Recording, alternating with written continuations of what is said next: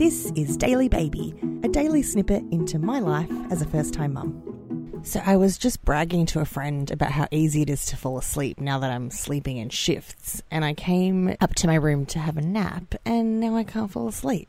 It's extremely infuriating. So I'm just lying here reading the whole internet. It's a beautiful sunny day in Melbourne, which is heading into winter, so a rare sunny day. And I just had a gorgeous walk around a local park with the Daily Baby and my partner, KB. Do you know I got some unsolicited advice in like my 4th day of motherhood, which I knew I would get, but I posted a picture of us going for a walk, our first walk outside as a family, and people started private messaging me saying, don't walk so much, be careful, you're going to destroy your vagina. And I'm like, you don't know my vagina, and even if you did, that's a little forward. So I hadn't walked since that day because I felt a little alarmed. I'm like, I don't want to put my downstairs region at risk. So I just chilled out, and but I really wanted to walk in the sun today, and it was really nice. And don't worry, guys, I haven't damaged the structural integrity of my situation. We can all calm down there. I also had a really lovely visit from my dear friend Lucy this morning. Still drip feeding in visitors. Maybe I can try and have some visits with bigger groups outdoors. That might be a safer way to do things, but it was lovely to see Lucy. She's one of my mom-spirations.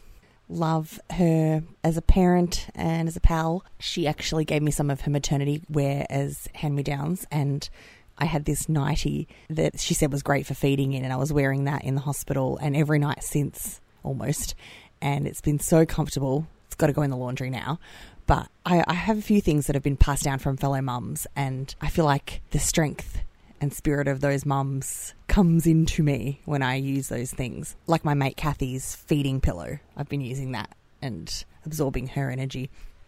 It's all very Earth Mother, isn't it? Very spiritual, plus just my normal sentimentality. So it's been a beautiful morning, and Lucy brought me cakes and biscuits. So look, I'm getting a little bit worried about the amount of sugar I'm consuming post-gestational diabetes life, but I'm still like, look, we're 11 days postpartum, so I feel like I can just give myself a little bit of grace there. Anyone else feel me? Any of my GD sisters? When you were set free, how much sugar did you eat? And how was your 6-week checkup after that? But I walked, so that's a nice balance. See, I need a walk. Walking's good. And now I need to nap because the Daily Baby had a huge feed today, and hopefully he's having a huge nap right after. But I'm going to feed the little guy again soon, and then I'm going to wig out if I don't sleep. And then my neighbours are coming around to drop round some soup that they made for us. They made us risotto the other day, and we would never have befriended them were it not for the global pandemic. So, you know, there are silver linings all over the place right now. Oh, and we're video chatting our nephews later, Remy's cousins. So, again, I feel a lot of guilt that it's taken 11 days to get to that mark, but just fitting everyone in is a challenge. I'm looking forward to that chat, though. It'll be nice. Okay, I'm going to sleep. Hopefully I've tuckered myself out. I've talked myself to sleep. It's a great aim for this podcast.